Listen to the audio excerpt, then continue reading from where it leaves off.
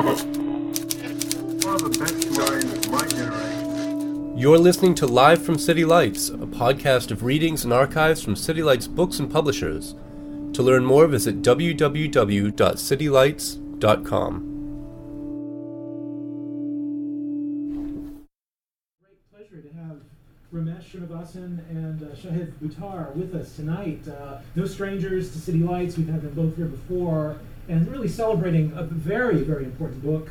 It's called Beyond the Valley: How Innovators Around the World Are Overcoming Inequality and Creating the Technologies of Tomorrow. It's published by our friends at MIT Press.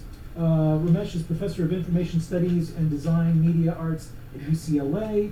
He makes regular appearances on NPR, The Young Turks, MSNBC, Public Radio International. His writings have been published in The Washington Post and Huffington Post, CNN, and many other outlets. He's also the author of another wonderful book. It's called Whose Global Village? Rethinking How Technology Shapes Our World. That was published by NYU Press.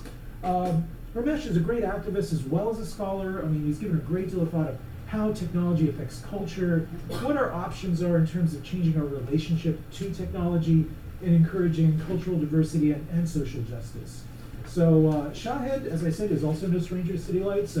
He's a public interest advocate, a civil rights attorney, a singer, a songwriter, a poet, DJ, and MC, and a writer here based in San Francisco. Really a great honor to have you both here at City Lights. You're very kind. Thanks for gracing Thank you. us. Thank you, Peter. Thank you to Peter for the introduction and all of you for choosing to spend your Sunday afternoon, evening with us. We're excited to be here. I'm excited to hear from Ramesh. Thanks, brother. And maybe one question I'd want to offer you just to get us started. One of the overarching themes of the book, I feel like, is this encouragement to people to think, as the title would suggest, beyond the valley. And this idea of rooting the future of the internet in its decentralized, more anarchic past. Can you talk a little bit about that, how the future might look more like the past than the present, and that sort of theme of recalling an age and an ethos that we might be losing? Yeah, so this book is, and I'm going to give a short talk on it. Whenever the time is right. But this is a great question. So the internet has always been fetishized, and in a computational sense is decentralized, right? You switch packets. It's 50 years old as of last Tuesday, actually. And so the internet actually functioned in a way where the architecture of the internet felt like it was decentralizing, right? And in a sense that actually had that sort of cultural history. Anyone, anywhere in theory, though that was never actually true in practice, could send a message or share information or exchange with one another. And that had this idea of like being rhizomatic, like Gilles Deleuze's ideas, right? So like this idea that it was an alternative to centralized political and corporate power, the hegemony of hierarchy, right? So architecturally it felt that way. And I'm going to speak about this in a moment. But what ended up happening is control existed in the context of decentralization. Because and I'll talk about this also in a moment, as we all started to put our stuff up online, we didn't realize that someone was hanging out in the middle. We now realize that more and more. And that every transaction between peers had a third party in the middle that was not only monetizing the exchange, surveilling the exchange, but also now we're increasingly realizing manipulating those exchanges. So this is a moment now, and this book is optimistic yet critical, and it's full of stories, and you'll hear about this in a minute, from all over the world. But this is a moment now where we can introduce a number of progressive sort of policies, movements, design practices, and even imaginaries onto the digital internet, and that's actually what the book is all about. The book is intended to say, hey, we're at an inflection point. We realize there are a lot of issues occurring. Even Morning Joe realizes that, which is why I was on there on Tuesday, which is kind of a trip, and the fourth time on there, and here's an opportunity for us to ensure that there's at the minimum a balance, right? There's a minimum a balance between business interests and people's interests. But even more so, let's tip the scales toward justice, people, and equity around technology. And so how do we start to get there? But before I start, I do want to just acknowledge that Shahid is not just a badass in many different senses, as you just heard. He is also a progressive Justice Democrat leader who is running in March and will be on the ballot in March contesting Nancy Pelosi right here in San Francisco in the right ways. And I have publicly endorsed Shahid. Once the Bernie people let me do that, I'm also a surrogate for Bernie Sanders for 2020, so I should say that. And that doesn't mean I dislike other candidates, but it does mean I highly prefer Bernie to everyone else.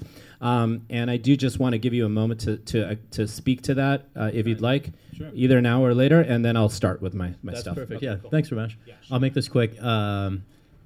In that context, the reason I'm challenging Pelosi, in fact, originally stems from some of the very same themes that Ramesh talks about in the book. The co-optation of the internet as a tool for global surveillance, the co-optation of our city's voice in its creation, our elected voice in Washington is one of the architects of that surveillance state, which has grown metastatic in the years since. One of the most recent projects I had a chance to undertake when I was still at the Electronic Frontier Foundation, I recently left to focus full-time on the campaign, but one of my prior projects was advocating for the law we recently passed here in San Francisco. Do people know that we are the first city in the country to ban the use of face surveillance technology in the hands of government agencies?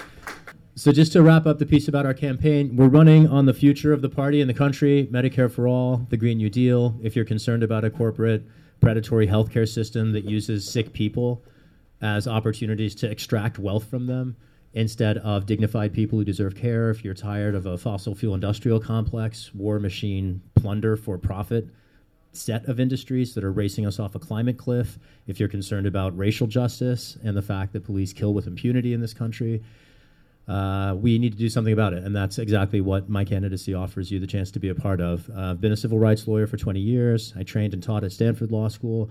While I was there, and this gets, again, maybe to one of the themes of the book, I started at Stanford to study antitrust law because I'd worked in the financial services sector in Chicago in the 90s and understood sort of the power of big business and how it was distorting everything, frankly, including our culture. While I was there, any number of things happened. First, the Bush versus Gore decision sort of lays bare the farce of what passes for law in our country.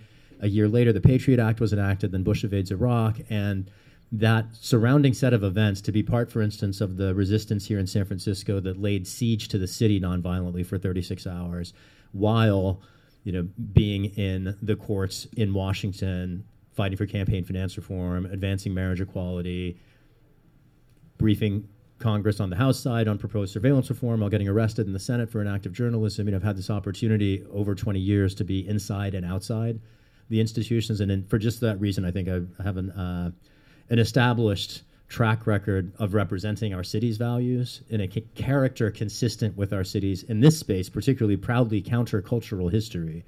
And that's one reason why I'm particularly honored to be here at City Lights. And the internet also was rooted in some countercultural roots, which is sort of getting at that first question. But yeah, I'm eager to hear how you present the book, and we can dive into questions. All right, so I'm going to just talk about the book for about 20 to 30 minutes. Shahid, would you be okay? Yeah, I'll come. Shahid and I have actually followed somewhat similar paths, which I think is really cool. We first met on an Al Jazeera English show, so we didn't actually meet in a physical sense, but we were both on this show talking about digital justice and digital rights, like probably 7 or 8 years ago.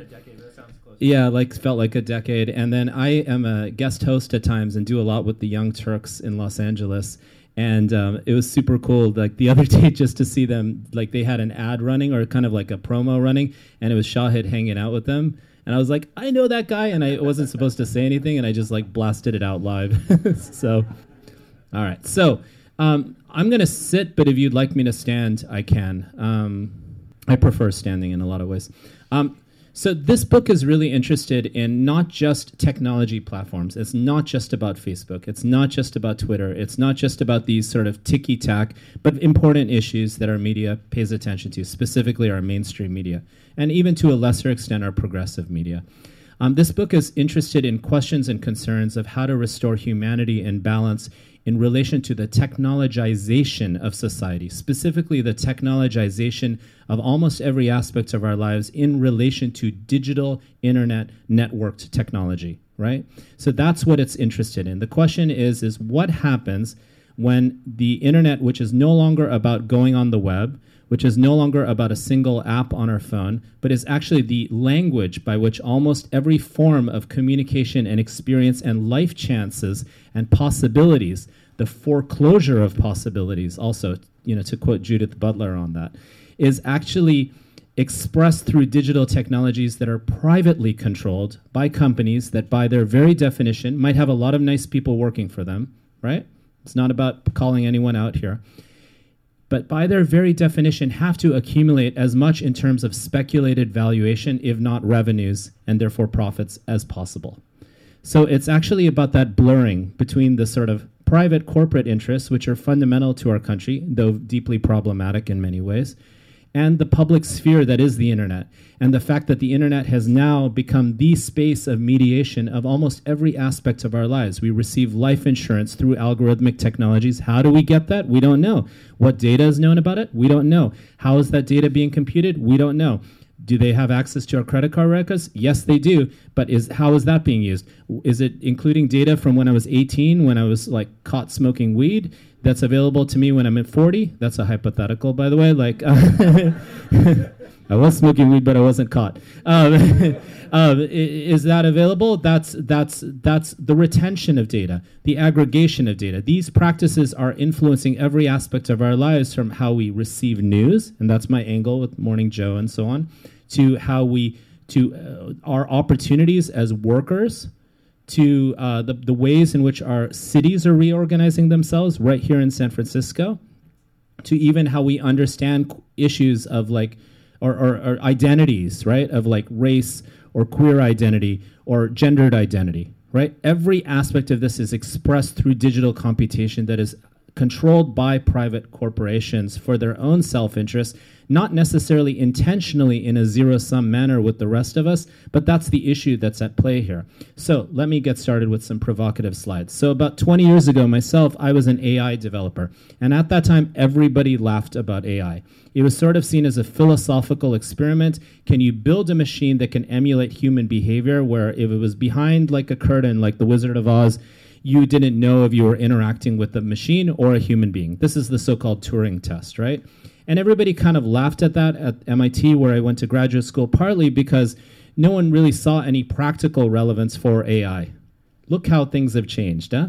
Google calls itself an AI company, on the record. Amazon's major investments are in AI and algorithmic and learning technologies, on the cloud and on the level of e-commerce as well. In multiple ways. 5G and Internet of Things networks are influencing our lives and are going to influence our lives through algorithmic and learning technologies that we have very little understanding of. So AI is real, and that's because of three major transformations that occurred in our world and in our society. One is it became exponentially cheaper to process and compute data, right? That's an obvious point, right? Number two is it became exponentially cheaper to store data. Now, at this point, I'd like to ask a question. How many of you had a 2 terabyte hard drive? See, I can barely stand there. I have a leash on me. How many of you had a 2 terabyte hard drive 10 years ago? You did. Every time I do this, one person gets me.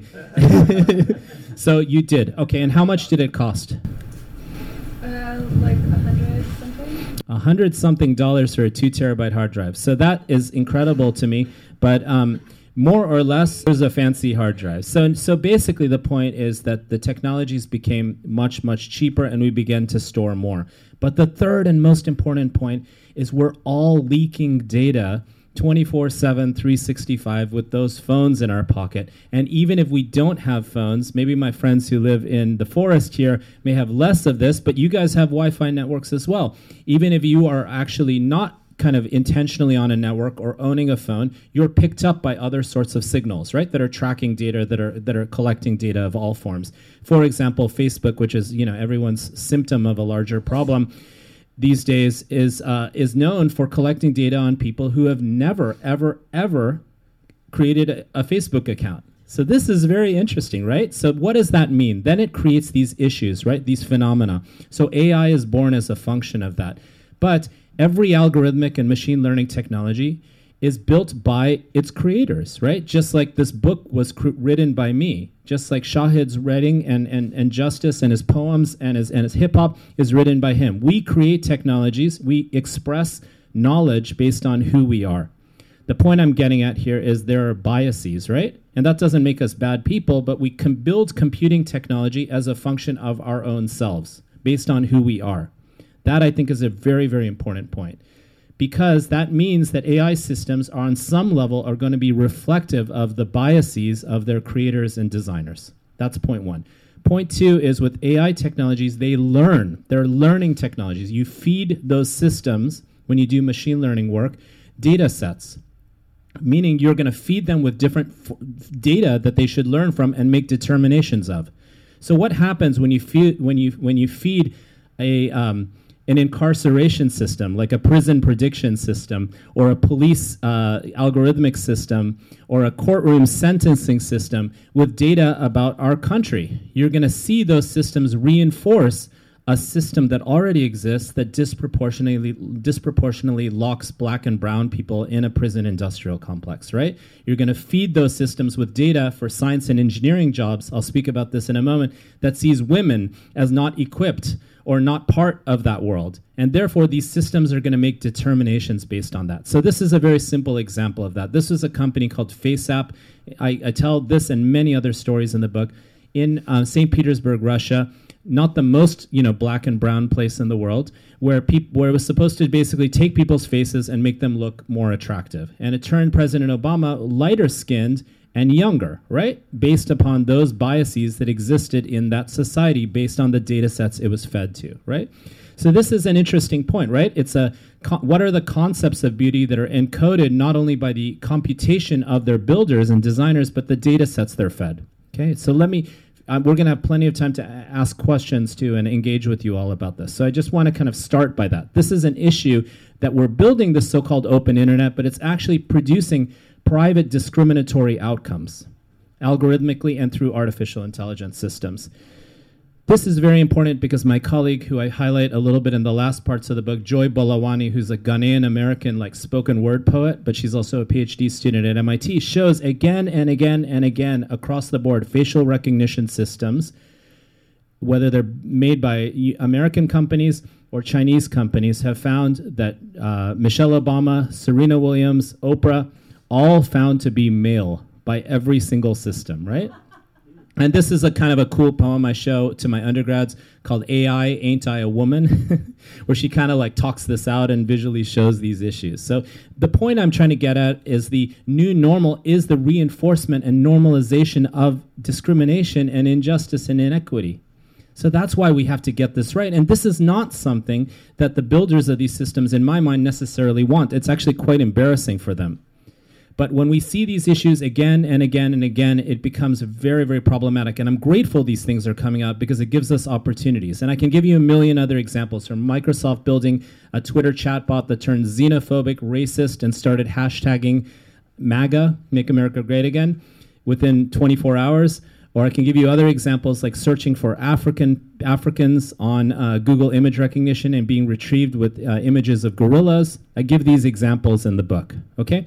So this is an issue here, and this is an issue that we can all get around, and we need to regulate, audit, and think about an alternative model of design of these systems in the image of our best selves. Because sometimes I talk to people about this. I talk about, for example, algorithmic systems that are being used in courtrooms, and people say, hey, well, sure, those are showing inequality in many ways, like black folk without any felony convictions being judged as at higher risk of committing a future violent crime than white folks with felony convictions.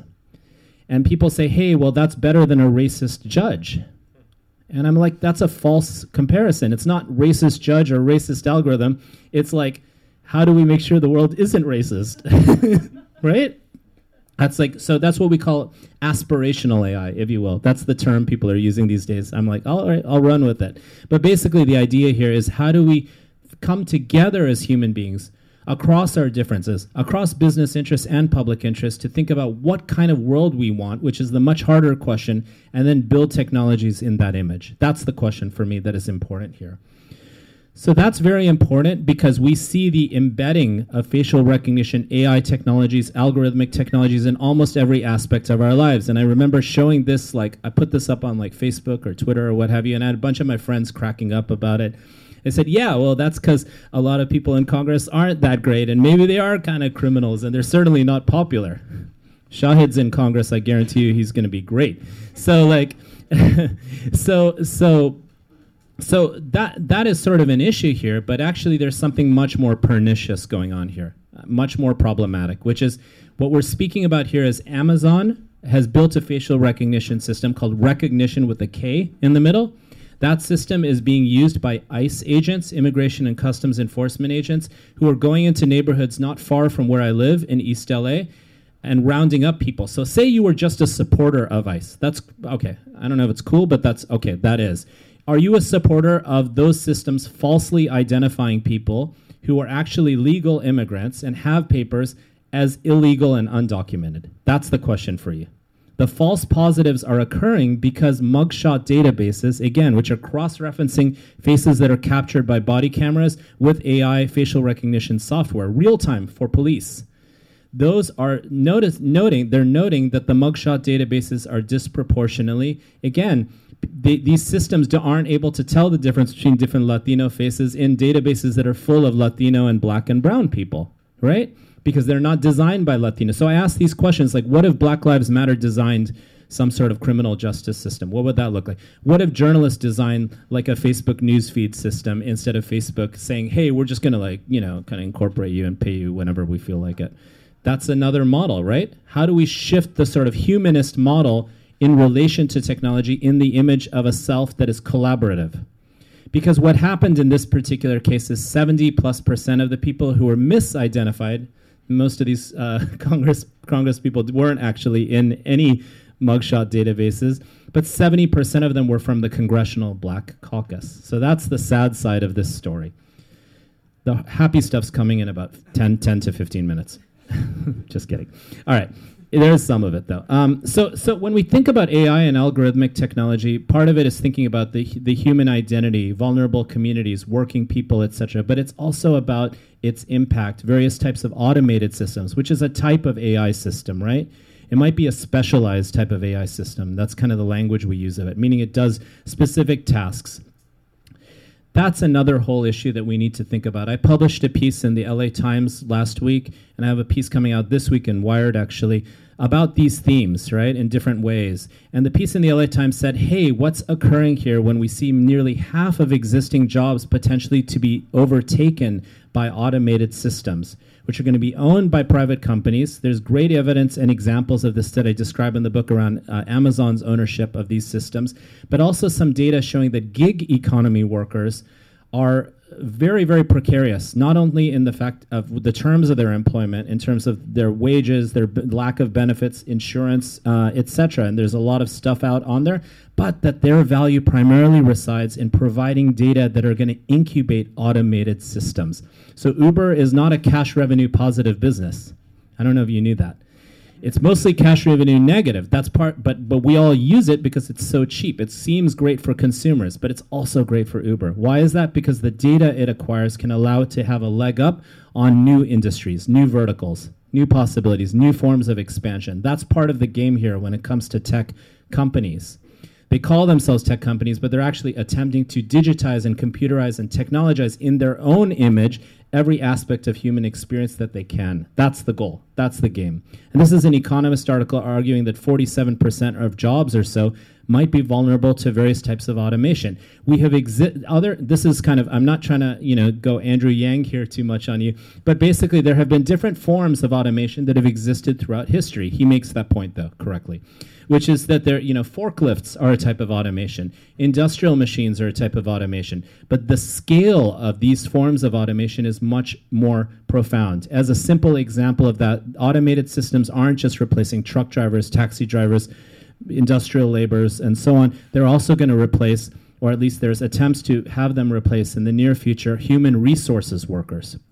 And that's very interesting given the study that was published by the journal Nature that I describe in the book, which the reason why that's important is they have found using a so-called text mining algorithm, which basically looks at people's CVs and makes decisions about whether they are or are not qualified for those jobs. They found in this study that women's CVs with more or less equivalent qualifications for science and technology jobs are systematically filtered out of these human resources AI systems for those jobs because they are not seen in some sort of semantic mapping technique as equipped for the nature of what those jobs require, right? You all know this. Women are seen, by and large, in our society, though the best of us, we try to consciously overcome these biases, but women are seen across the board as not being good or as good at science and technology. I'm seeing Michelle here, who's my friend at the Media Lab, who is a great engineer and designer, but there aren't too many, right? And we know those are the biases. In fact, when we were both in Cambridge, Lawrence Summers, Obama's buddy, and our former part of his cabinet made a heinous statement, basically saying women are not as good at this.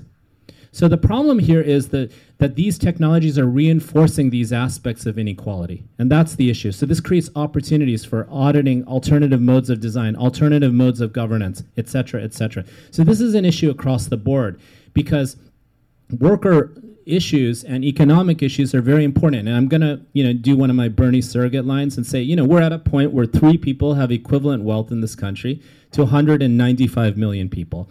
We're also at a point where 8 people have equivalent wealth to 3.9 billion people in the world.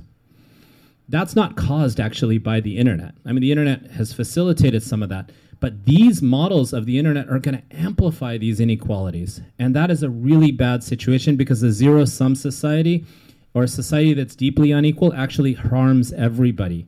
As per Elinor Ostrom's great work on externalities, on public investments, commons investments, the correlation between income inequality and crime, income inequality and public health issues, these kinds of themes. I can drill down on it, but there's a lot on that in the book.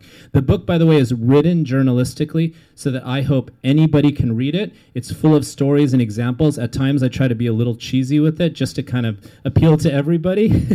but I really try to get people's attention. I give examples of like a guy freaking out and attacking like a automated robotic system in Long Beach, like a longshoreman.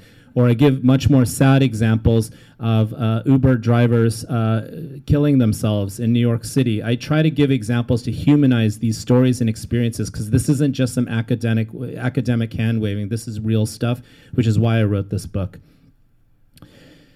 So there's Andrew Yang. That's one of many proposals that he has pushed out, but it's actually not a new proposal, the so-called universal basic income. I think he calls it a freedom dividend, whatever. But but dividend programs have existed throughout history. I think that's an important point. Alaska has a dividend program. The Cherokee Nation have a dividend program. Dolly Parton implemented a dividend program for people affected by a fire in Tennessee. Dividend programs are ways of just giving people some money through various types of transitions.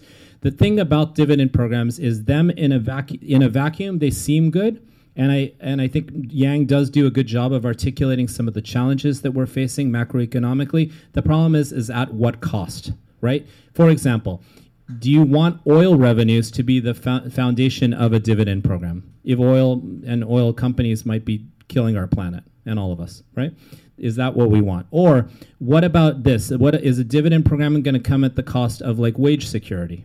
Or pensions, or education, or healthcare, or a living wage, right? These are all themes worth thinking about. So there's a lot of value, I think, in him making this issue mainstream. I was just trying to be funny earlier. I appreciate his contributions, but it's one of many, many potential pathways that we need to experiment with and think about in relation to these private technologically aided transformations that are going to have profound impact on working class and middle and rural and definitely indigenous and black and brown people.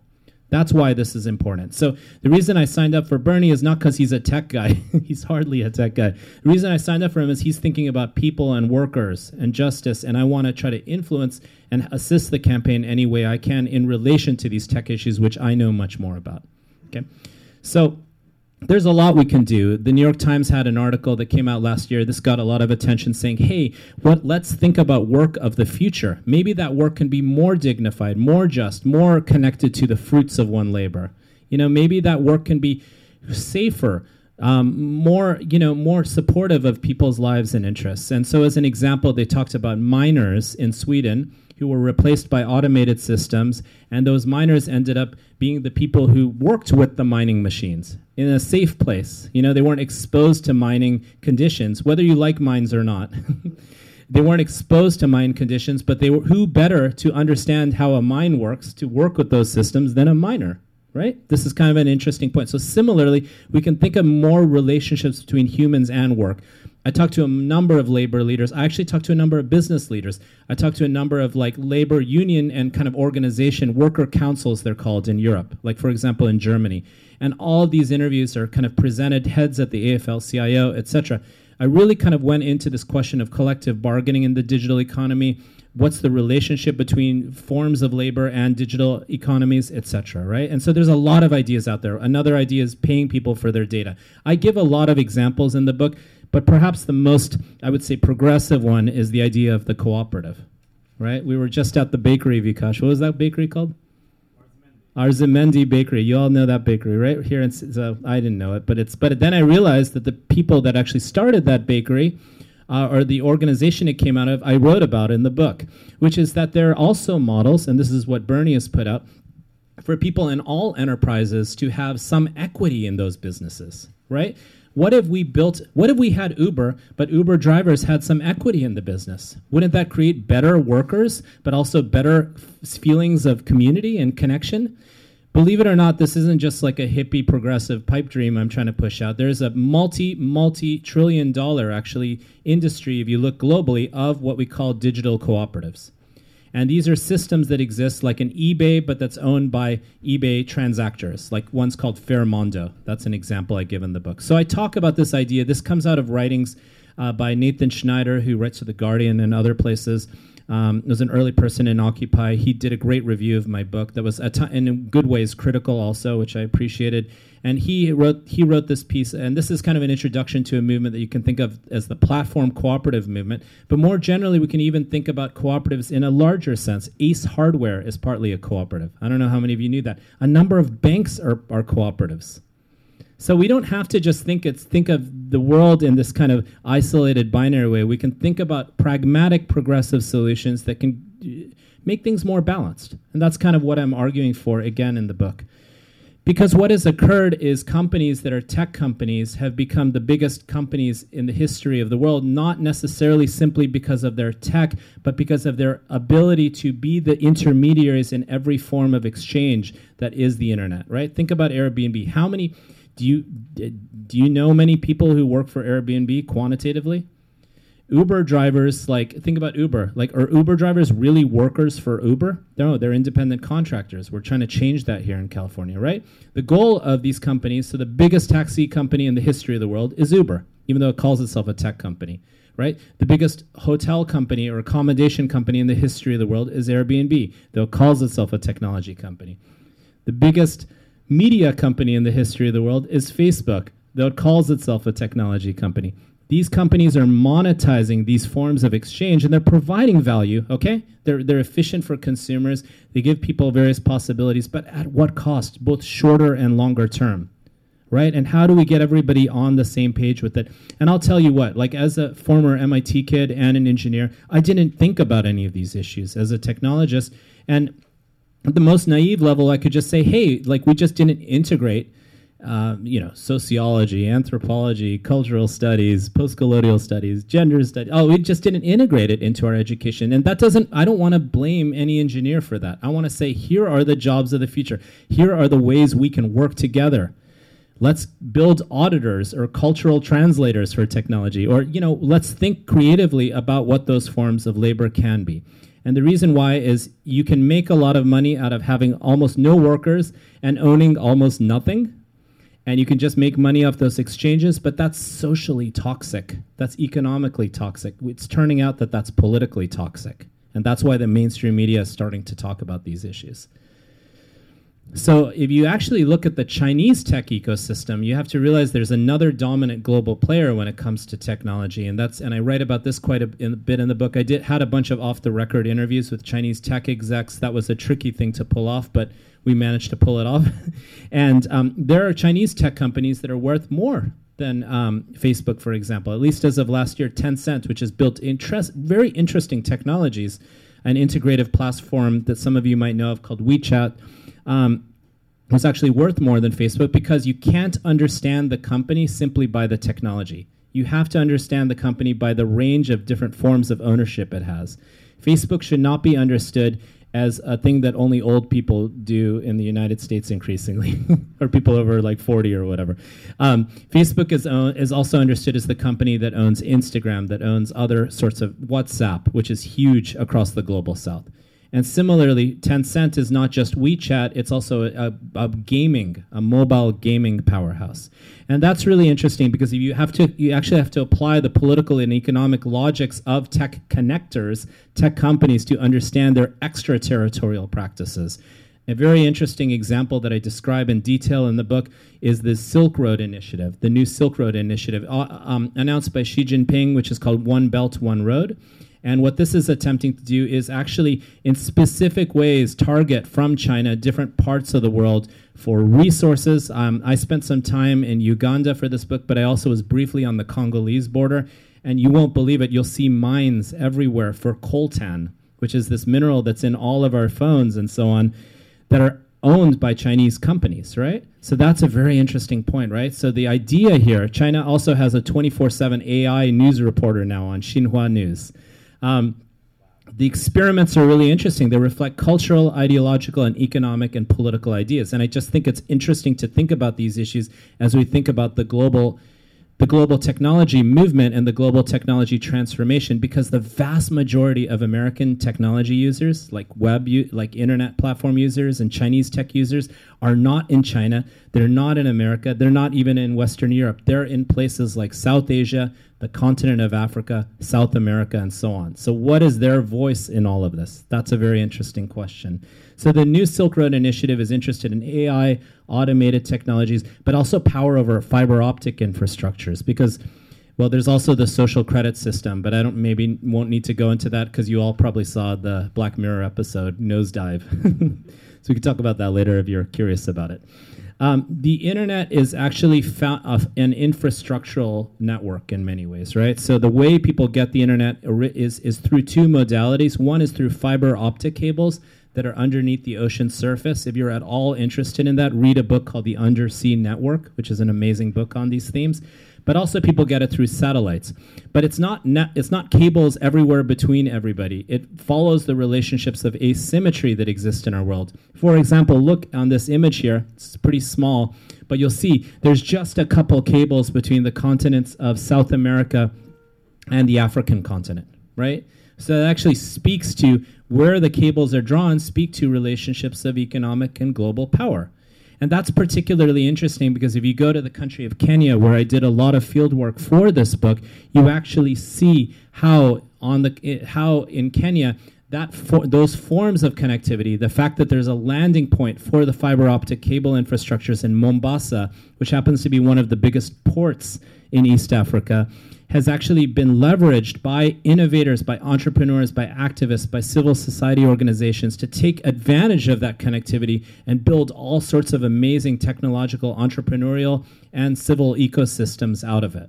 And I'm going to give you some examples of that are like super interesting. This book is full of stories from my field work in Central America, in Southern Mexico, in Central Africa, and in Eastern Africa as well. So this is part of what makes my job so fun. I get to go to these places and hang out with people and learn about what they're doing and try to humanize these stories to talk about the global issue from the local and global levels. Okay, so some of the richest material in the book, there's these critiques, there's interviews with famous people like Elizabeth Warren and so on, and David Axelrod and Ro Khanna right here in the Bay Area, etc. There's a lot of interviews with well-known people, and I'm sort of trying to triangulate across their ideas. Lawrence Lessig is another. Trying to think about their ideas and think about my own scholarship in relation to these themes, but there's also a lot in this book that tries to tell stories of what is occurring beyond the valley. That's why this book is called Beyond the Valley, because it's not just about critique, it's not just about Western myopia, it's not just about fetishizing inequality and surveillance and so on.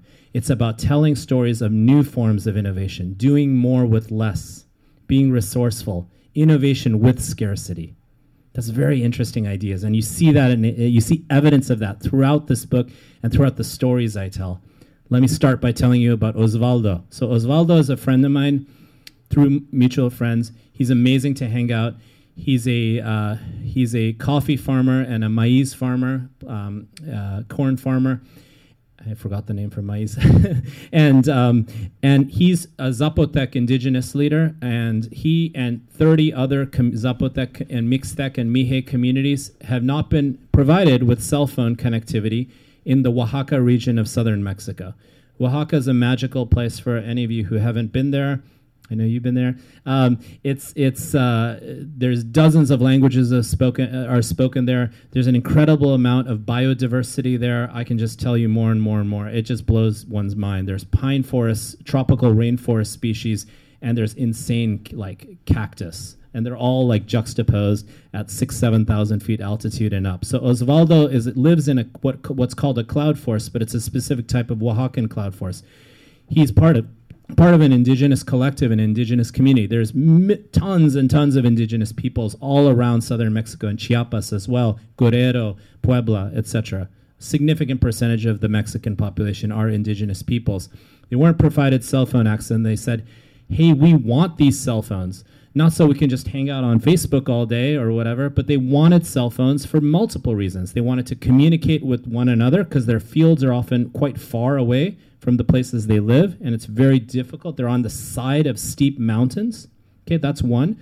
Two is they want to connect with buying and selling so they can get fair prices. They can't get ripped off by people in the middle. And third, and very importantly, these people have many relatives who live in the Los Angeles region and actually all over the world. So it's really interesting. And there's Zapotec, Mixtec, and Mixe people, different indigenous communities. And because of colonialism, not just historically, but ongoing, they haven't been really permitted to write their languages down in any significant way at all. So these are spoken languages. Guess what's a good medium for speaking? Telephone. And this all comes out of a technology that is very undervalued today and under-discussed, but is super powerful for local people all over the world. Radio. Community radio, radio comunitaria. That's what they call it. And these guys are community radio people. It's cheap, it's low cost, it's oral. It allows them to control the signal. And they said, why don't we build our own networks that we collectively design and we collectively own? And that's what's happened. This is the largest community-owned cell phone network in the world. It's called Rizomatica. It's named after rhizome, but it's also called Teléfono Indígena Comunitaria. And these communities have built sovereign autonomous cell phone networks. That's very interesting to you. They won't centralize it. Each community maintains its own network. And they're really trying to be careful about not having one network intervene in another, even if they're neighbors and communities that get along really well. That's actually very interesting as well. And they are now trying to spread their rhizome. The rhizome is a decentralized kind of concept. I can speak about that later, like a mycelial network, right? Like a fungal network underneath the soil. There's a lot of beauty in these ideas on a visual level, but also on an expressive and architectural and even engineering level. So they're trying to spread the rhizome. There's Rizomatica stuff going on in West Papua, like really far away from southern Mexico. There's networks emerging amongst Quilombo communities in Brazil. There's networks in Colombia. There's networks like this that are also mesh networks, internet networks, ISP networks, and I'll speak about that in a minute. And those sort of community-run internet networks exist in many parts of the world, even right here in the United States. But before I go there, I want to talk to you about another amazing project that I had an opportunity to visit, started by a bunch of young Mayan kids, Celtal-speaking kids, who are all like under the age of 25. They are all from a village called Abasolo, and this network is called Ictacop. And they're all kids of Zapatistas. That's kind of interesting, too. That generation is almost kind of turned over in a way. And Ictacop is translated as words in the wind. And they wanted to build their own internet network because, of course, they weren't provided with access. They couldn't afford satellite connectivity, which they wanted to split into a mesh network. I'll talk about these things if you're curious about it in a little bit. So they couldn't afford a satellite network. They obviously couldn't afford or weren't provided with an ISP service. So what did they do? They bought one landline connection 30 miles away, and they rigged it to 6 different towers that they put on the top of local, what they call cerros, which are like small hills. How did they know where to put those towers? Because they are from there, innovators in their own environment, building and designing for their own people. And these are people who actually, they worship the caracol, or the snail, which is actually very important in Zapatismo on a cosmological level. And they built this system in the image of these forms of identity, which is really interesting. For quite graphic story, but when children are born in this community, they hang the umbilical cords from, I've seen all this stuff, from trees in the area, because there's no demarcation between the body and the land, and there's no notion of private property that exists at all there. These are just, I'm not saying like I promote all this, but I just want to open up like our incredible global and cultural and indigenous diversity that exists in our world. Those can all be blueprints for alternative third spaces of technology. Let's move past the like Facebook dystopia, which gets me on TV, but isn't actually what inspires me, right? This is where it's at, and they're building community radio stations off of this network, etc. It's sustaining. Is it as fast as a Carlos Slim network or a Movistar network? No, but they're trying to do their best to sustain it in the image of community, and all the value that's accrued through the network redistributes in the community. So it supports all sorts of bottom-up developmental kinds of initiatives. But we have networks like this right here in the U.S., in the context of ideas like Naomi Klein's disaster capitalism, right? Like Detroit is a great place to kind of think about those themes, or Red Hook in Brooklyn, which faced Superstorm Sandy. But they built their own mesh network, their own Wi-Fi network, their own community network, and they were able to be resilient after Sandy devastated that community. And in Detroit, they have a DIY sustaining community network that's in play right now. And those communities are able to use that network for education, for job growth, for digital literacy, for technical skills. And how did all these guys build this stuff? That's the question I want you to think about. And I'm going to end now in a minute. It's not by, and this is kind of what we were talking about earlier, Peter, it's not by going to fancy universities like I went to, where you kind of learn a lot and you actually don't know how to do almost anything, except write. What did they do? They actually are the hackers, right? They're the actual innovators, because they learn by doing. You learn by playing. You learn by creating. You learn by doing this. And I tell these stories throughout the book. This is what they describe in East Africa, in Swahili, as jua kali. Jua kali means hot sun. And you see this, like you don't just see this in East Africa, you see this in Bangladesh, you see this in India, you see this in Latin America, you actually see this even in LA, which is amazing. Which is people taking apart technologies that have been designed to die, right? We all know that with our like iPhones that they have a model of being designed to die, what's called planned obsolescence, which isn't that dissimilar. I mean, I'm going to be a little inflammatory here, but not that dissimilar than Monsanto having a model of designing seeds to die, right? And it's very interesting. These indigenous communities often talk about their technology initiatives as seeds, semillas. It's very interesting to like hear that. The seed is kind of often a metaphor that's used. So her name is Maria. What's she doing here? She's actually taking e-waste and she's breaking it apart. She's pulling stuff out of there and she's creating new technologies out of it. And it's not just a fetish about digital technology. People are doing this with everything. And you all have seen this stuff, like tires, tables, desks, metal. You know, everything is being repurposed, recycled, repaired, and recombined. And that's why it's so important at the minimum that we get through this right to repair stuff here in this country. That's a policy proposal that I've put into some stuff that I'm writing for a bunch of mainstream media outlets right now. That's very important. I tell the story of Eric Lundgren in Los Angeles, who's taken over like an e-waste landfill and has built all sorts of new awesome machines about it. And now he has a felony conviction and he's going to be in jail for over 30 years for it, for building new machines out of waste. And that is really important because the innovation then it can occur from people in places who have an awareness and consciousness of their environmental, cultural, and economic realities is profound. You can't just drop it from the sky. You can't just build it around these models of scalable invisibility that a lot of tech companies are tethered to. These are folks called AB3D. I tell their story in the book, Africa Born 3D. They started on the street. They're Jua Kali guys. They say to me, hey, Ramesh, we are not just Jua Kali guys. We now have a roof. So we're hot sun with a roof. How do they do that? Do you see what they're making here? Does anyone want to tell me what you think you're seeing here? 3D printer. Yeah, you got it, Michelle. They're building 3D printers out of about 60% e-waste. And they are building these 3D printers, and I'm not just trying to exoticize this. They're actually building better 3D printers than American and Chinese ones.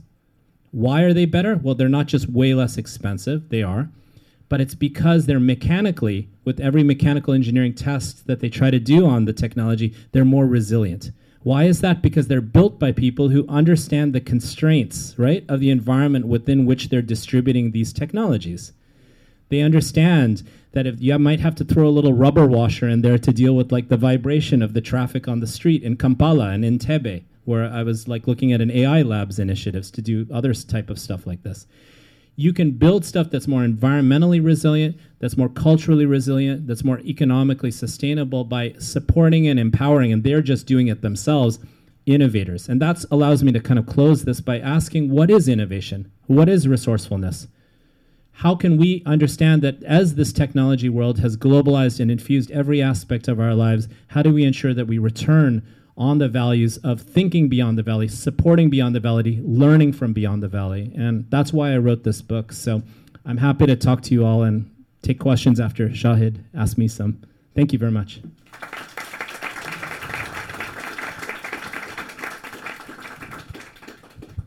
I hope and trust everyone else is as inspired and enticed by the vision that Ramesh is sharing as I am. Couple questions. Maybe one, this idea of equity and global inclusion that I'm hearing, not just the dystopia of Facebook, but the decentralized future and past, right? What does that look like as we look here in a region that is so steeped in the dominant paradigm of corporate innovation? What does it look like maybe at the user level? And I think when you talk about the gig economy, you talk a little bit about the worker level and the enterprise level. I'm curious about the top and the bottom of the chain, like the VC level and the user level. How can we as internet users build that equity? And what are your recommendations for people who are, the puppet masters of the capitalist system? How do we engage that arena? I remember you asked me this question 2 years ago, and I'm going to try a better answer than I had last time. I have some what I called conservative proposals a couple years ago. They haven't quite been implemented yet, but I do consider them fairly conservative proposals, and they're multiple in their scope. We're starting with the VC guys and the exec guys.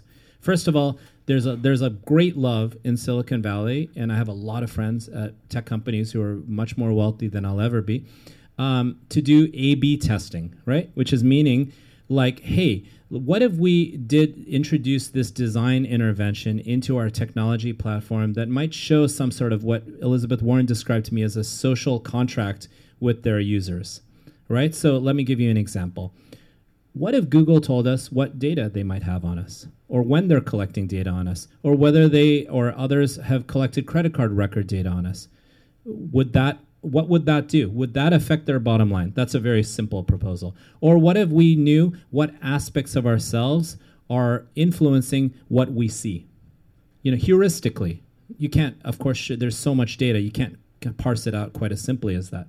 Or what if we were allowed to experience these platforms, these are my conservative proposals, as different visualizations, right? Where I can kind of navigate and browse. Remember when we all used to, how many of you use the term surf to describe your internet? You do still, Mark? A little bit. There's a little bit that goes on. There's a little bit.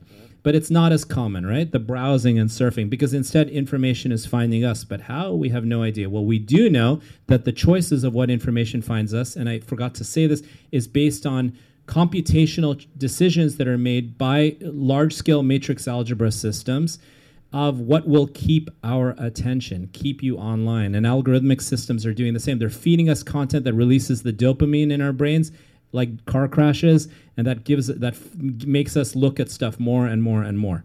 Okay, so proposals like that. I have a piece I'm writing right now called the Digital Bill of Rights that I'm going to be putting out into the mainstream media.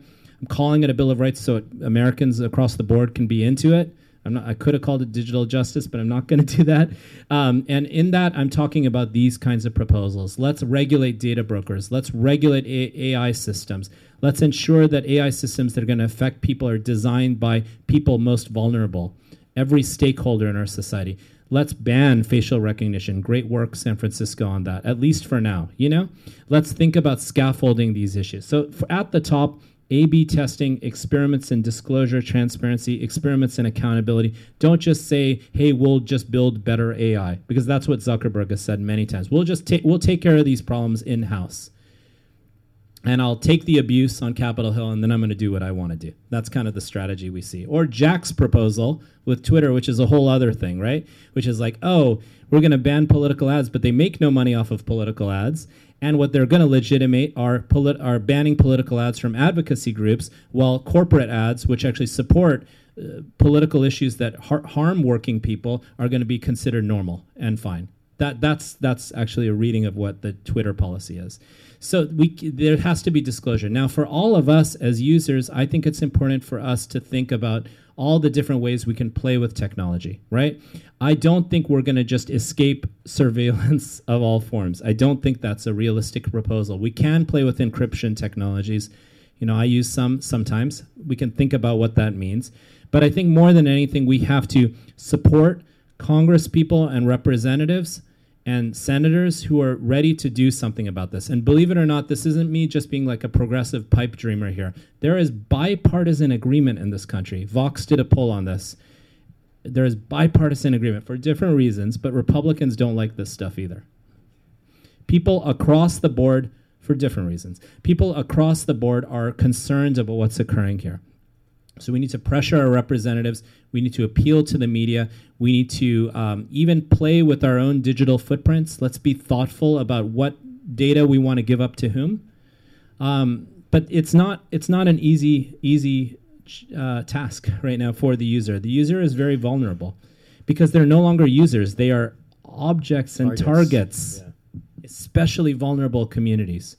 I think you can get a lot of traction with policy issues in this country, and I have gotten some talking about individual privacy, and that bothers everybody. Or why does this, ad for diapers follow me around everywhere, or what have you, right? But that's fine. Go where people want to go. But actually, the effects are much more pernicious at scale. And I didn't even talk about the global issues with algorithmic issues, the impact it had on the Rohingya, in Myanmar, the impact it had on terrorism and attacks on Muslim people in Sri Lanka, how Rodrigo Duterte, like a brutal killer in Philippines, has been using WhatsApp, how Narendra Modi has been using WhatsApp, or his warriors, WhatsApp warriors they're called. Bolsonaro, maybe the worst of them all, in Brazil. I mean, they're all pretty bad. Yeah.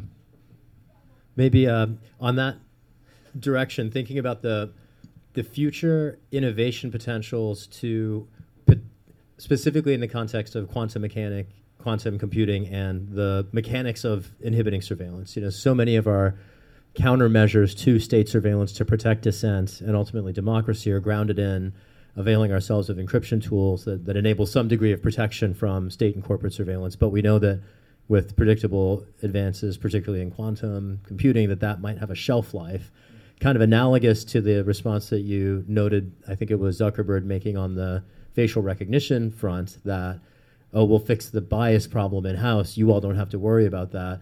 The innovations in some ways are obviating potential threats, which create their own threats to being co-opted. But at least in the encryption sense, it's a very direct threat to how do you see, or how maybe have you seen any of the innovators, particularly in the global South, responding to guarding the use of encryption going forward? That's a great question. So a lot of global South communities that are kind of activated in this space, that are really trying their best to kind of engage with these technology issues in whatever ways they can.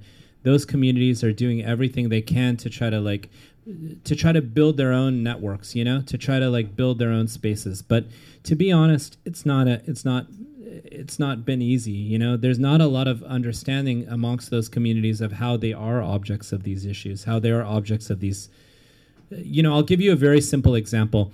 Uber drivers. I don't know how many of you knew that Uber existed in Uganda, Kenya, Tanzania, and so on. So I attended multiple Uber driver strikes that I described. And what people are doing there, it's not a great answer to you, but what people are doing there are trying to work around these systems. In India, for example, back in the day, you used to go to the street corner and grab a three-wheeler, an auto rickshaw.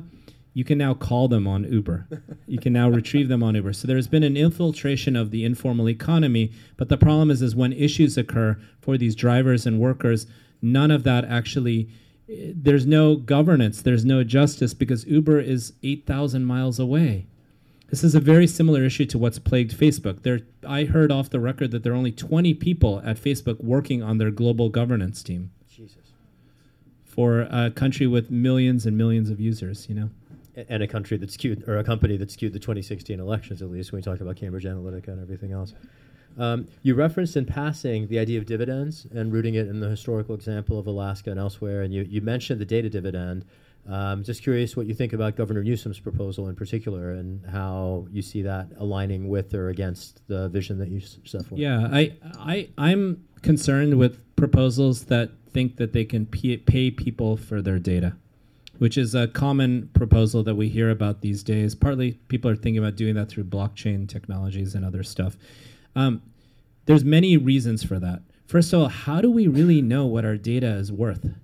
Who's supposed to tell us what our data is worth? Like, trust me, when I was 18 years old and I was releasing data, I'm that old where there wasn't much of that happening to the same extent then. I was kind of worthless. Now I might be worth a little bit more, but is my 18-year-old data worth more in many years or not? So this is the first issue, right? Like, how do we even capture and understand value for data? And how do we ensure that data is still ours, That's another issue. Like, how can we, for example, if you choose you no longer want to have a Facebook account, that Facebook still gets to keep your data, right? I was at the Aspen Ideas Festival, and Mark Zuckerberg literally said this in front of us. It's an issue. Like, so this kind of idea of micropayments per data seems like a very socially difficult thing to resolve or answer. It feels good. It's kind of a little like the dividend stuff to me. Reminds me of UBI. It reminds me of that. Look, it's good for us to start talking about this stuff, and I appreciate that the governor is doing that. An entry point to a longer conversation, perhaps. Yeah, absolutely. Maybe let's go to Facebook and Twitter, and you mentioned their competing policies with respect to political advertisements. So just to set this up, folks know that Facebook monetizes and allows the famous exchange now between Representative Ocasio-Cortez and the founder of Facebook in Congress last week, in which he defends the platform's decision to allow people like me to promote fake news, basically online. Twitter made a very different decision, banning all political advertising, but leaving, at least as I've heard, ambiguous this question about how to treat like fossil fuel extraction advertising. So our campaign released a fake ad about Speaker Pelosi, in which we thanked her for giving away all her mansions to house homeless folks. And we did that on Friday. It's up online now. You can check it out. And we did that particularly because you can't do fake news against somebody like that, right? That doesn't work. But I'd be curious to understand, as users push back on the concept of fake news, and I want to distinguish between, on the one hand, censoring content versus refusing to accept money to promote it, right? So it's not like anybody's talking about denying anyone like me First Amendment rights. But beyond allowing the First Amendment rights of politicians and political actors, how do you see the threat in allowing paid political advertising building on Facebook's established track record of malfeasance and undermining our democracy? Yeah, that's a great question. So Facebook made $300 million, a little over $300 million in selling ads, political ads in 2018. Twitter made less than $3 million. So it's important to understand that the business models are fairly distinct from one another. Both companies profit off of content that can scale out and be inflammatory, nonetheless, right? And that is because their algorithmic systems have realized that one way to keep people's attention, as I mentioned earlier, is to feed them with stuff that will keep their attention, right? Because keeping one's attention means you have them, and that means you can behaviorally take them in whatever paths you want to take them, and that also means you can transact and extract data of all forms out of those forms of interaction. So this is why, I could be a progressive, you could be a progressive, we could both be South Asian, we could both be around the same age, but when we both log on to the same platform, we could have completely different experiences. And the reason why is these things are micro-targeted to an individual, and as we found out with Cambridge Analytica and the Russian government, there's not really evidence on the impact of this. I do want to agree with what Glenn Greenwald says about that, but at the same time, we did find out that was also targeting us on a psychometric level. meaning that we were provided content based on what would get our. It's it's not that he's like a early 40-something professor. It's that he's neurotic in these ways. He's open in these ways. He's conscientious in these ways. So the data that we were being fed data that could inflame us or manipulate our behaviors in various ways. So this is a long way of saying that unless that is the issue that's dealt with, the ways in which algorithmic systems are being used to divide and conquer us and freak us out, that's the form of governance that we need much more of. Absolutely. Rather than ads that can go viral on different platforms but fit different business models. Social media networks that bring us together instead of driving us apart. Yeah. And part of that is auditing. So I did my first book event with Kathy O'Neill. Some of you might know her. She wrote a book called Weapons of Math Destruction. Yeah. It's a really cute title, and it's a great book in Brooklyn. And then and so she and I had a great time talking about these issues. And she always talks about auditing, right? Every system. Here's another thing. We are all interacting with AI systems all the time without even knowing it. AI systems are embedded into infrastructures. They're embedded into Internet of Things systems, right? Do you know what I mean? We need even disclosure around that. That would be an important start as well, let alone transparency and communicability. You referenced also in somewhat passing, but I think there's a longer story maybe to share around the right to repair and the way you've been seeing it used in these communities around the country, people remixing and recycling and innovating, not just to recycle, but going beyond sort of what they've started with. Can you talk a little bit about the right to repair? I want to link this particularly to a corporate actor here. We've been beating up on Facebook a little bit, right, which is a shitty company from a standpoint of data predation. Lots of shitty companies out there. People often contrast Facebook with, say, Apple as a company with a very different business model, doesn't rest on corporate surveillance and data harvesting. The company's made historic. We found out different things recently, but sure. I want to hear about that, but just thinking particularly about Apple on DRM, on the right to repair, Apple has been very much one of the leading voices in corporate industry against users denying their purchasers of products and services the opportunity to share your iTunes purchases or reverse engineer your tractor to make sure that the software can get updated so you don't have to go back to the manufacturer and pay out of the nose every time you need to fix some random thing like you might have before in a 1.0 environment. So can you tell a little bit about from a policy lens and what you'd recommend there? Yeah, absolutely. So, Apple, now we're finding out, Apple just admitted about 2 weeks ago that it actually is at times recording our Siri conversations and is recording us on the phone. They had made their brand, in a sense. Remember, the branding campaigns are important to understand with these companies. They're different in some ways, and sometimes they're similar. But often it's public-focused branding, right? I mean, Apple literally calls, I make this point in the book, Apple literally calls its retail centers town squares, or at least it used to as of last year. That's interesting, right? Civic language for private companies. That's really interesting. And I give the example of being in Madrid. My laptop was stolen in Ibiza. Long story, and I walked in to the town square, the Puerta del Sol, which is like the central square of all of the country of Spain, and and it just looked like every other building, but had a bright shiny apple on it, and it was it was by far the most trafficked building in the Puerta del Sol, much more so than like these museums and parliament buildings and so on. So it's just notable, right? But what I'm getting at here is Apple is in the data collection business increasingly. We're starting to see some evidence of that. I mean, how do you all think about the fact that you can have retinal scans to unlock your phones, right? Or obviously their fingerprints was old technology, right? But each of these companies are threatening and blocking workers and all of our interests in different ways, right? It doesn't suit Apple's interests as, they're both hardware and software and cloud, but it doesn't suit their interests for us not to be hooked on buying these dumb phones every couple of years, or let alone the dongle thing. Let me tell you about the anyway. So yeah, and that relates to the resource mineral extraction that you were talking about before. Yeah, and the resource issues, right? Which is also interesting, right? Because the minerals, in a sense, that form our phones, that form our electronics, come from Congolese mines, and then when these phones go to die, they're in Ghanaian e-waste places. right?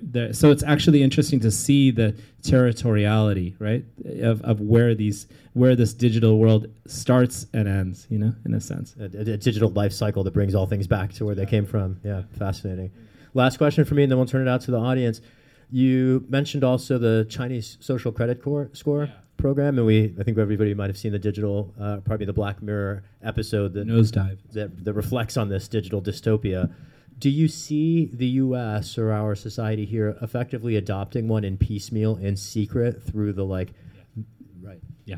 So that's a really good thing. So we do already have systems of credit worthiness, right? But we don't often know where those scores are based or where they come from. We just know that sometimes there are data leaks and hacks that come from companies like Equifax and so on. Yes, so I actually go into the book, I think some of you might find this interesting, into the history of debt itself. And David Graeber has written a great book called, what's it called, History? Yeah, I knew you guys would know it. First 5,000 Years, and that's such a good book that kind of really breaks down debt. And note that the term debt, much like credit, right, they're kind of seen as different, but they're actually dialectically connected. But debt is actually the word, it's the root of the word indebtedness, right? So in a sense, what we see occurring here are ways to organize and discipline society. It's classically Foucauldian, around digital footprints and people's credit worthiness and their indebtedness. And so the Chinese, do you all know the social credit system that I'm speaking about? Okay, basically you can get on a plane, you can get into something, you can't get into something, your class of service, your life chances are determined through stuff that's being collected about you that you have no idea about. You can even be publicly shamed on LED billboard screens for jaywalking in China. I show some images of this in the book. So the point I'm getting at is, yes, we are headed there, but there's and this is what I learned in China. Can I offer just one more pernicious aspect? If you're a dissident, you can lose your house. Or, you can lose custody of your kids if you're too critical of the state, right? This is very, there's community shaming, but then there's also very hard applications of authoritarianism leveraging this kind of pervasive data collection. That's exactly what I was going to say, that it's actually what you see is the kinship between authoritarian systems of power and various types of technological innovations. Questions from y'all? I think we're all really curious to hear what you all are thinking and intrigued about. I wanted to ask you about any limits or risks you see to what you've kind of outlined for us as kind of consensus innovation. And framing that in another way, why didn't open source win, right? We've had so many models of collectivized technology, and yet time and time again, we find ourselves wondering, is it market forces that make the VC-funded model win, or are there maybe some problems we need to face about consensus innovation that don't work at the scales that they evolve? And you gave us this example of the mesh networks within the cloud forest themselves being hey, you know what, we don't want to scale. And does that then set up a paradigm of the only people who want to scale are the market forces and therefore they win? So I wanted to kind of ask you a bit about this doesn't seem to be a problem of there's no alternative. It's what if people don't choose the alternative? That's great. Why? That's such a, did you all hear that more or less? Yeah. So there's one model which says, hey, I'm going to build this here and everybody just kind of buy my thing or sign on to my service or just kind of, sign into my network of surveillance extraction, right? That's one model. Another model is saying, hey, here's an idea of local and in some ways decentralized governance where values are returned to businesses, but also consumers, but also workers, but also the environment. It's kind of a more systemic thinking. And we're going to apply that model, or that model can be interpreted and applied by people in places in local ways. And that's a different notion of scale, right? It's more like locality and replicability, right? And so that's another model, right? And in the open source world, I think a lot of why it didn't scale out was it's an issue for a lot of technologists. It wasn't necessarily culturally connected to the range of different communities. It was too difficult to build out. And honestly, a lot of the efficiency by which these systems were built were built in a very kind of, if you will, user-centric way, but in a way that made it all very easy to kind of sign on to, the scale of it, actually. So I think to your point is, another conservative proposal for Facebook. Instead of letting these disastrous outcomes occur, where I give a ton of examples in the book, or other companies, let's give people in places, at least whether it's governments or organizations, or partner with people who actually understand these places, let's give them greater governance, greater ability to mediate as human beings, to mediate that technology platform, that technology system's relationship with the places and peoples I live in. Do you get my point here? So for example, what if instead of Facebook, Facebook basically mischaracterized the Rohingya. Do you all know the story? Who were basically having a genocide occurring against them. They characterized them as the terrorists, and therefore all their content didn't circulate. And so we were fed this narrative both locally and globally, nationally and globally, that the Burmese government, which was the one executing people and killing people, wanted. So what could Facebook do instead, right? That's the question for me. It can't be resolved. I mean, I'm not blaming them for this. It can't be resolved simply in Palo Alto, right? They don't know the specifics of Burma's history and so on, but you can partner with people, and it can't just be invisible, exploited content moderators who are looking at dick pics, It can't just be that. That's not partnering. That's invisibility of labor, right? So the question for me is, what do those partnerships look like? How that represents the jobs of the future. That's what I was trying to say. Let's get the digital economy going in a way that, this is my conservative proposal, benefits everybody, that is not zero sum. Yeah, please. I wanted to respond to his question and ask you also if sure. you've heard of somebody called Dimitri Kleiner. He's a leftist programmer and author. And Nice. and I think the through line I want to draw here is between, you're asking about why decentralized solutions often don't get chosen. And the big thing I want to point out is that when companies choose a solution, decentralized mesh models, they don't offer a choke point where profit can be extracted, right? So a lot of these situations, a decentralized mesh solution is the appropriate one, and it works. But because there's no way for capital to say, hey, we're going to accumulate all that and extract wealth out of this, we're not going to choose it. So this speaks to exactly why Uber is 8,000 miles away, and then there's a big divide there. If you want to know more about it, Dimitri Kleiner wrote, there's a large work called Telecommunist Manifesto that talks about this divide and structuring stuff so that we benefit each other. A lot of these systems would scale better if they were meshed and distributed, but it all gets forced through a choke point so they can make money. Thank you. Matt, right? I was just going to add something to that. Well, bringing up this more decentralized or more of I guess the idea of a local concept on what's going on and relating that to permaculture. And this idea of somebody thousands of miles away might have some ideas about what's going on where you're at, but would you trust them, or would you trust maybe your neighbor that's lived there 60 years is going to tell you what's going on where you're at? Yeah. And then I guess chiming in with what you said is that I think that a lot of this stuff is based on fear, and that people don't trust. They'll trust a bigger corporation and the facts that they're giving them over maybe their neighbor in this way where it has this credibility or this idea, and how just the idea, and I wonder what you have to say about this, is how a lot of this plays off of people's fears, and ultimately this collection of data is supposed to give people more security, or people are joining these social networks because they might have a better chance at a better job or making more money, and then they can eliminate their fear of dying of poverty or not having a connection with their peers, and how much fear plays into this, and also the way that relates with capitalism and stuff. I mean, I think that we benefit in, I know I didn't give much voice to this, but there's a lot of benefit in participation in large scale and global networks that can exist. It doesn't have to come. That's my main point with these costs, right? There's a lot of value in, people have found in joining networks where they can be provided with a range of different opinions, different news sources. This is not what's happening now, but that is possible. The internet's amazing in that way. We still love the internet in a way.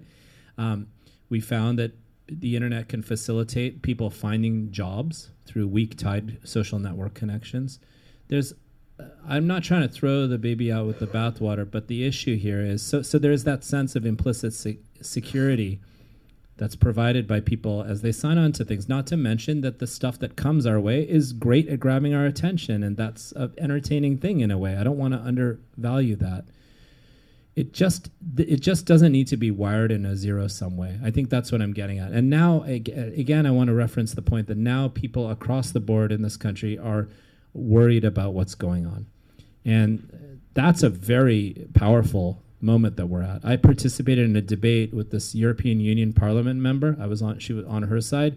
That was called "The EU is declaring war on U.S. tech companies," and we were like, "Of course they're not declaring war," and we won the debate. But and it was on Wired and stuff. But it was like that. What we need is governments or sovereign entities or civil society organizations or activists or journalists to say, hey, we're going to mediate our people, the people that we work with, the people who are local to us, their relationship with your technology. And the companies need to engage in active forms of collaboration so they don't give in to that. As far as the point about permaculture and so on, it's all about this is all about people in places who understand and respect the environment and communities within which they live, innovating from that perspective. That's why I intentionally put the word innovators in the title of this book. You might notice that that's in the subtitle of this book. And the reason I did that is I'm trying to take back that term and get it back to an understanding of innovation that existed before we simply bought into a brand, Yeah. So others, okay. Please, yes, sir. Okay, Michelle, we'll go there and then to Michelle. Bring up my question is related to sovereignty and resistance and coordinating those two factors. We're dealing with these global corporations that have extraordinary economic power and financial influence with governments to have all these policies that take out the take out the legs of resistance, if you will.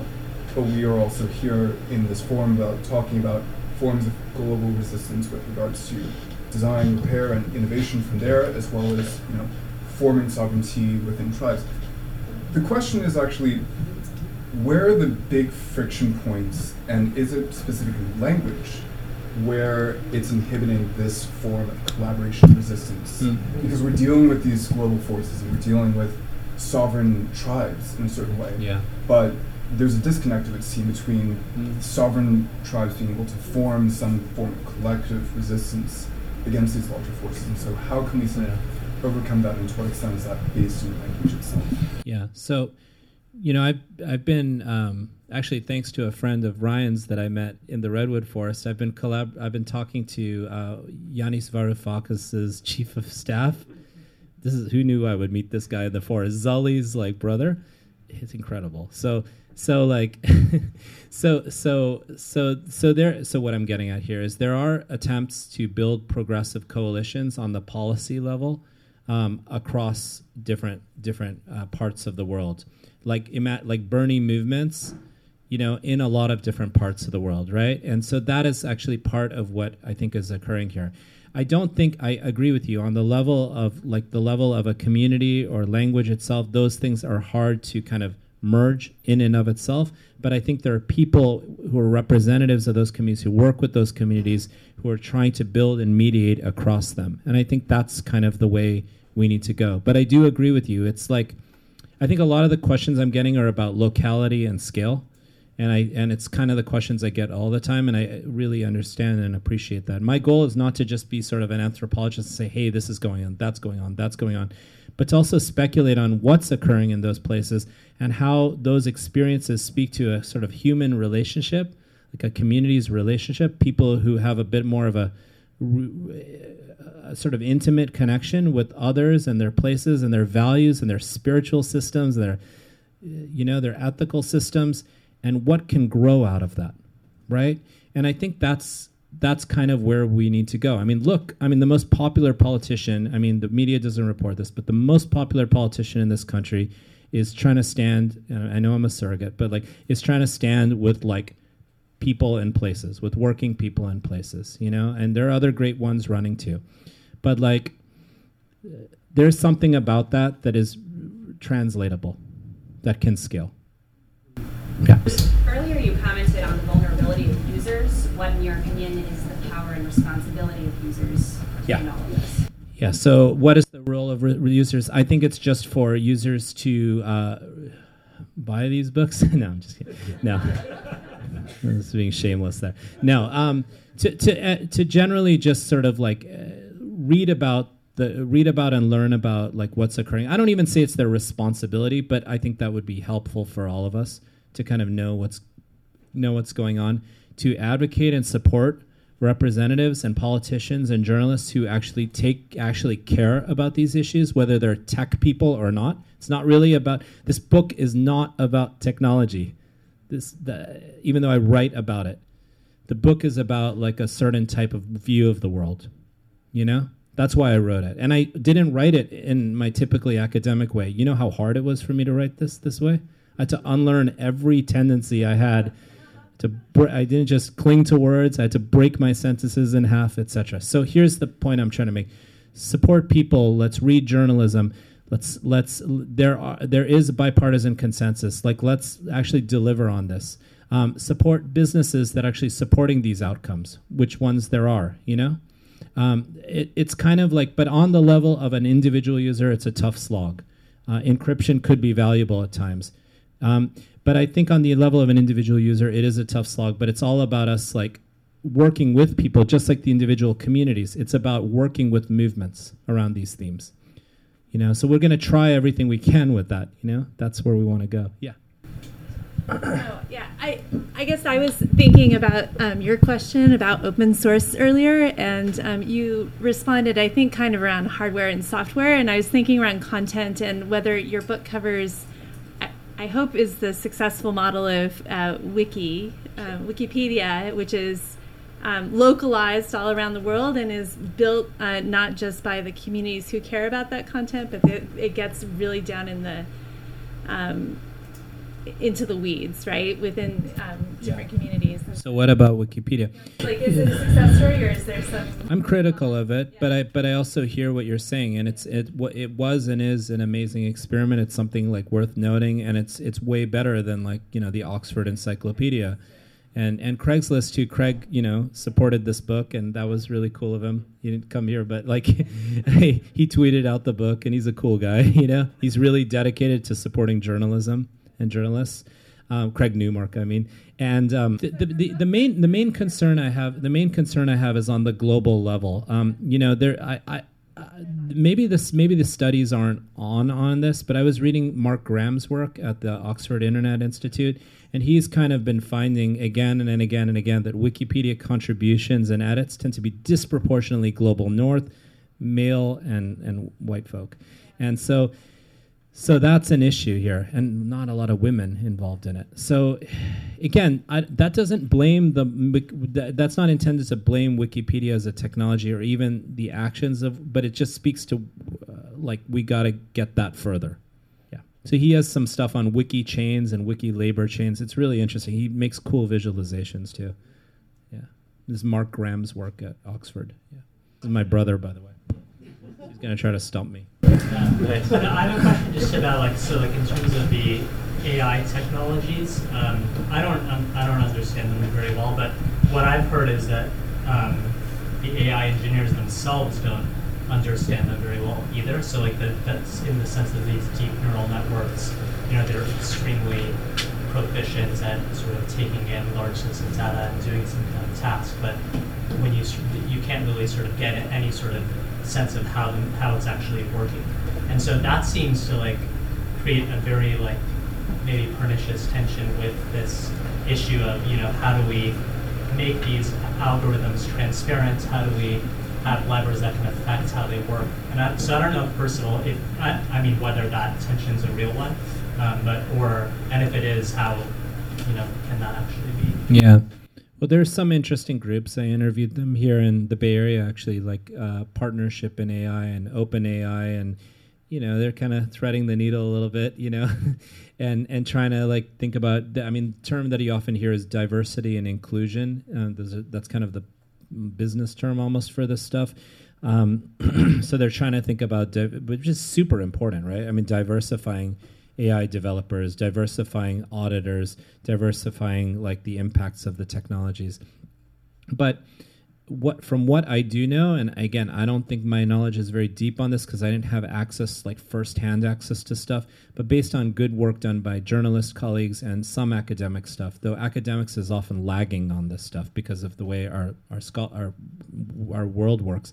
But like what I basically found out is that certain types of AI systems are optimized for certain dependent variable outcomes, right? And so like so AI systems that are influenced to optimize for keeping your attention have more or less found themselves to arrive at a fairly standard practice, which is feed you content that gets the dopamine going, that gets your attention, right? This is my colleague Tim Wu wrote a book called The Attention Merchants about these themes. And he's his first book is way better than that, actually. It's called The Master Switch. That's my favorite book of his.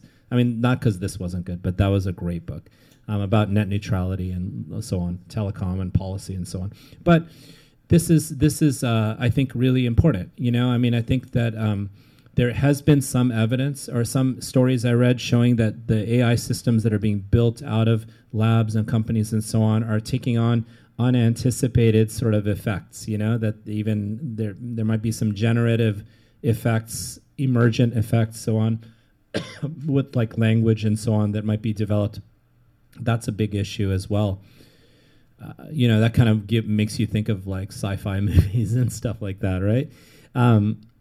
So, you know, I think more or less we need to think about AI in partitioned ways. We should think about generalized AI issues and like Turing test type stuff and immersive AI. We should think about specialized AI systems in terms of automated systems. We also need to think about the prevalence and embeddedness of AI systems in all different aspects of our lives. So, yeah, I mean, it's pretty amazing, this stuff. It's fascinating, but it's also like, it feels like it's escaping all of our grasp. And that's an issue too.